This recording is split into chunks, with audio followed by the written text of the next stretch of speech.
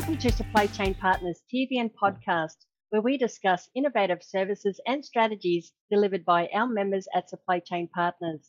Our members can help you to build a high-performing business and supply chain.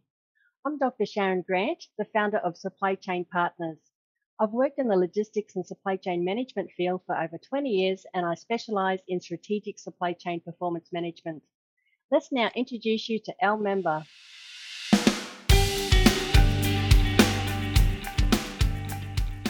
With us today is Tony Richter, the founding partner from Bastian Consulting. Bastian Consulting is a boutique supply chain and technology recruitment firm based in Australia and services clients globally. Welcome, Tony. Thanks for being here with us today. Thanks for having me, Sharon. Pleasure to be here. Today's episode is about overcoming supply chain and technology recruitment challenges. Firstly, Tony, can you tell me a little bit more about you and how Bastian came to be? Sure. So I personally have been in supply chain logistics recruitment for, I think it's about 12 years now. I started back in 2010 for a company called Chandler McLeod. I've been either based in Sydney. I did spend about 4 years just under 4 years in Singapore. I opened an office for my previous boss. And then we just decided to come back to Australia. And then coming back, we just wanted to start our own. Essentially, I wanted to start my own business. I felt it was the right time for me in my career. And so we opened up Bastian Consulting 5 years. I felt comfortable doing that technically as well because we've been doing recruiting for a while, had finished my master's in supply chain logistics at uni, and just felt like I'd have the credibility to open my own business. And so from that point, 5 years to now has seemed like a lifetime ago. Definitely aged quite a bit, put on a few pounds, but now we're certainly working on a lot of exciting roles in supply chain and tech at the moment. And us as a business, just quickly, we are providing a number of different types of recruitment services. So primarily retained search services, but we do work on contracting roles and some market mapping exercises as well. Thanks, Tony. That's very impressive to learn that you have a master's in logistics and supply chain management. Now, I saw a post from Bastian Consulting recently shared on LinkedIn from the Australian Financial Review about a 45-year low unemployment rate in Australia of 3.9%. How is that impacting recruitment? Yeah, look, I think it's definitely a challenging market. When I first got into recruitment, the hardest part about recruitment was getting the job on, right? Getting the work from the client. And it's almost like the inverse now is clients are so much more receptive to using partners like ourselves because they've tried it themselves and have failed. And so they're looking for alternative ways to work. So, we're definitely busier because of that, but the timelines to fill roles have certainly elongated quite a bit. We had an example last month where one of our customers had recruited some of their own roles. I think it was 4 or 5 jobs where they had offers out and all 4 got rejected or counter offered. So, there's definitely a shortage of workers. I think even specifically in the supply chain space, things like WMS or e-com fulfillment, anything to do with automation, there's definitely pockets in supply chain that are making it challenging to recruit. And that's why there's such low unemployment rates. And also just in other sectors, I'm assuming a lot in IT, in a number of different build and architecture type environments. There's a number of different industries that are being pretty impacted at the moment. That, combined, I think the investment in business and supply chain is impacting the speed for transformation. So everyone wants to upgrade their capability, which is again resulting in less talent to pull from. But you've also got the border closures that we've gone through with COVID the last couple of years, kind of making it difficult too. So it's all of those kind of macro factors that are having an impact. I think just from the employee perspective, I wouldn't say employees and candidates are being greedy, but I think they're certainly being opportunistic and understanding, especially in the supply chain, having, you'd be living under a rock to not see supply chain talked about in mainstream media like it has been in the last couple of years and the value supply chain has. And so if you're a professional in supply chain, it's pretty natural for them to assume they're more valuable than they were 2 or 3 years ago. And so that's also resulting in a higher demand in them from their side in terms of salary expectations. And so there's all of these kind of different variables that are contributing to a pretty difficult employment market to fill roles. There's not enough staff, not enough skilled staff in a number of areas. And employers are having to be a lot smarter about how they retain talent. We're starting to see employers look at more ways to be preemptive about retaining talent. So whether it be extending bonuses or maybe some stay on bonuses and things of that nature. And then as I mentioned a couple seconds ago, that the counter offer right now, the speed of the counter offer, as I've never seen it. We've lost out on so many placements in the last 12 months because employers are so scared of losing their existing employees that they're prepared to pay obscene amounts of numbers, 30-40% above what they were on 2 weeks ago, just to keep the talent too. So all of that's contributing to a really low unemployment rate because there's too many jobs and not enough staff, unfortunately. So other than low unemployment rates and trends, you mentioned about counter offers happening at a much higher rate. Is there anything that hiring managers could do to avoid this?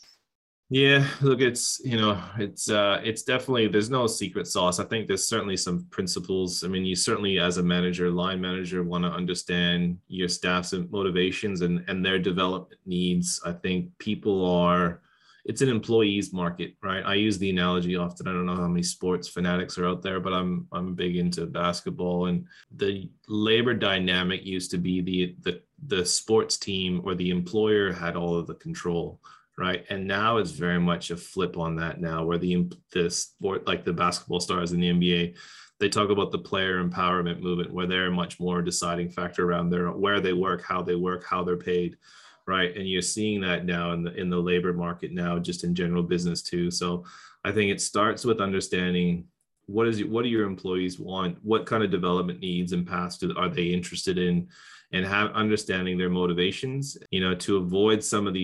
to avoid the counter offers. I still see employers or clients of ours trying to do 4 or 5 rounds of interviews when the market's just too busy and too hot to take that amount of time. You really need to condense it to, 2, maybe 3 max, and try to do them over a week or 10-day period. Once you've got the candidate's attention, it's almost imperative that you keep their attention.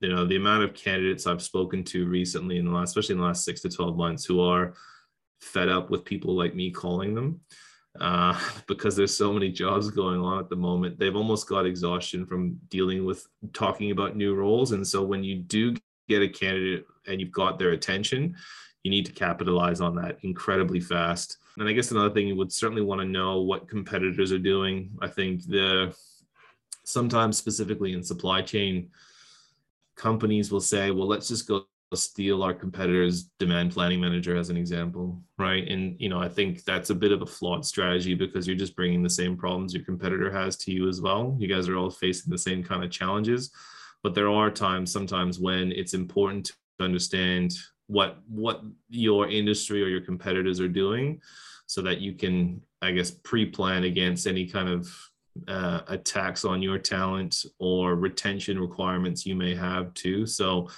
and I guess the last thing I'd say would certainly have a conversation with your staff around understanding and being aware that it's a buoyant market out there, and if they do get an offer, that they should come talk to you first. So, it's almost like having that mature conversation with your kids, right? Saying, look, if you're going to go out and do something stupid, at least tell me you're going to go do it beforehand. We have a much better chance of resolving it and giving you what you want if you give us a preempt. If you surprise us out of the blue, it's probably not going to get the result you're looking for. So it's almost like pre-planning for them leaving, pre-planning, trying to understand their motivation and their needs. I know that takes a lot of time and energy and effort, which a lot of people don't have right now. But the reality is it's such a competitive market out there for supply chain talent that if you don't invest in this type of thing, you're going to lose out on good people. So you kind of have to. It definitely sounds like a challenging time. Does one particular example spring to mind? We had a bit of an unusual one. So I won't say the client's name, but it is a well-known logistics services, 3PL businesses that services a major food retailer. We had a specific role in their consulting team that it was, middle management, like 150K role, let's say. And we had essentially, over a period, I think it was 7 or 8 months, gotten to final offer stage for 4 candidates, I think it was. And either they were counter offered or rejected the offer. So it ended up taking us about 8 months to fill a specific role.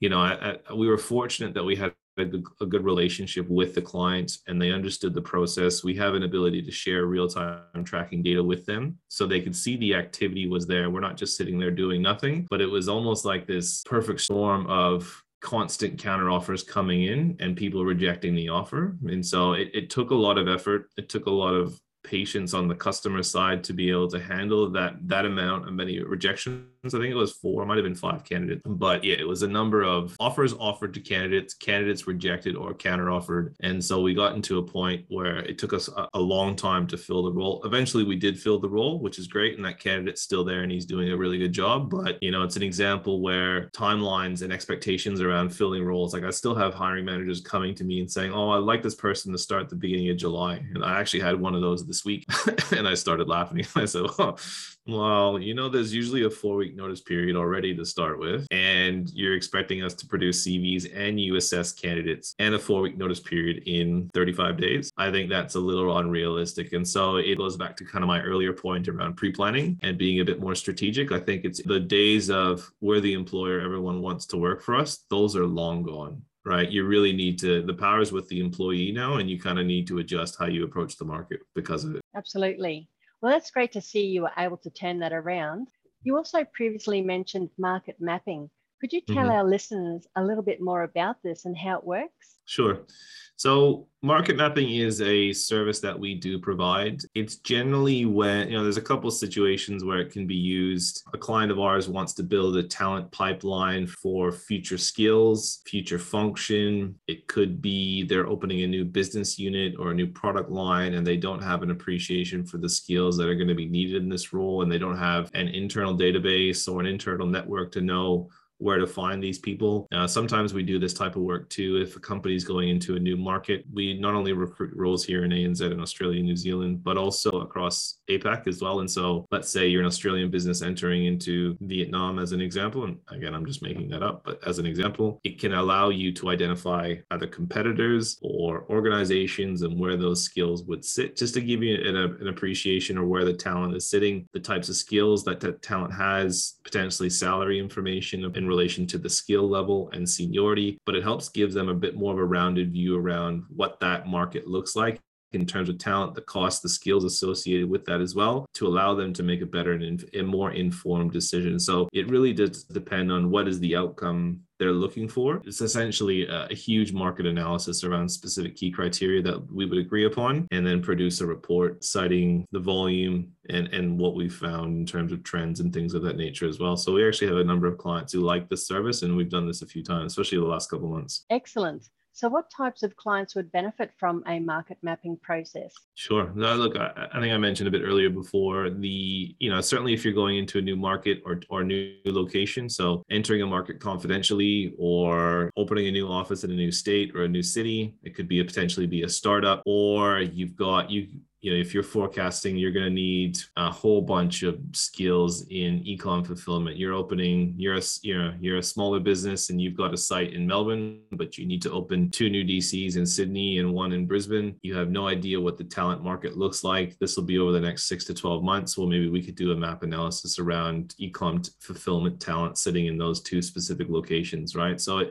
it does depend on the situation, but generally it's a new market entry. You want to map your competitors to better understand what they're doing, or it's a startup situation, I'd say. Excellent. So how does the market mapping help companies? Yeah, look, it's an ability to clarify business requirements. Certainly, we've done a couple exercises like this around building gender diversity. I think that's a big one, specifically in supply chain too. That's actually some real benefit. It can help identify the most suited candidates for the market. The research the companies and structure goes through helps them understand strategies as well, maybe understanding incentives to attract top talent. What are your competitors paying? What are the incentive programs they have in place and things of that nature? So again, it kind of goes back to what is the information you're looking to achieve, or what is the benefit of doing this, having a discussion with us to help clarify that, and then allowing us to structure a bit of a research and process around how do we identify that for you and then deliver those results. And then obviously, depending on what it is, you can use that to make informed business decisions. Thanks, Tony. Your market mapping service definitely is a proactive way for your clients to prevent supply chain and technology recruitment challenges.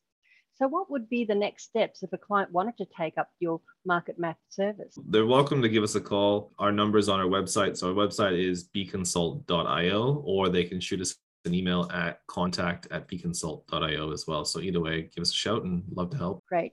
Excellent. Well, thank you very much, Tony, for joining us today from Bastian Consulting. Thanks for having me. This is great. Thanks, Sharon. Well, that concludes today's episode on overcoming supply chain and technology recruitment challenges with Bastian Consulting. You will find all of their contact details listed below. So join us again at Supply Chain Partners TV and podcast, where we meet with experts from across Australia to discuss key business and supply chain issues, topics and trends, including logistics, supply chain management, technology, and much more. Be sure to click the subscribe button to this Supply Chain Partners channel. We look forward to you joining us again in a future episode.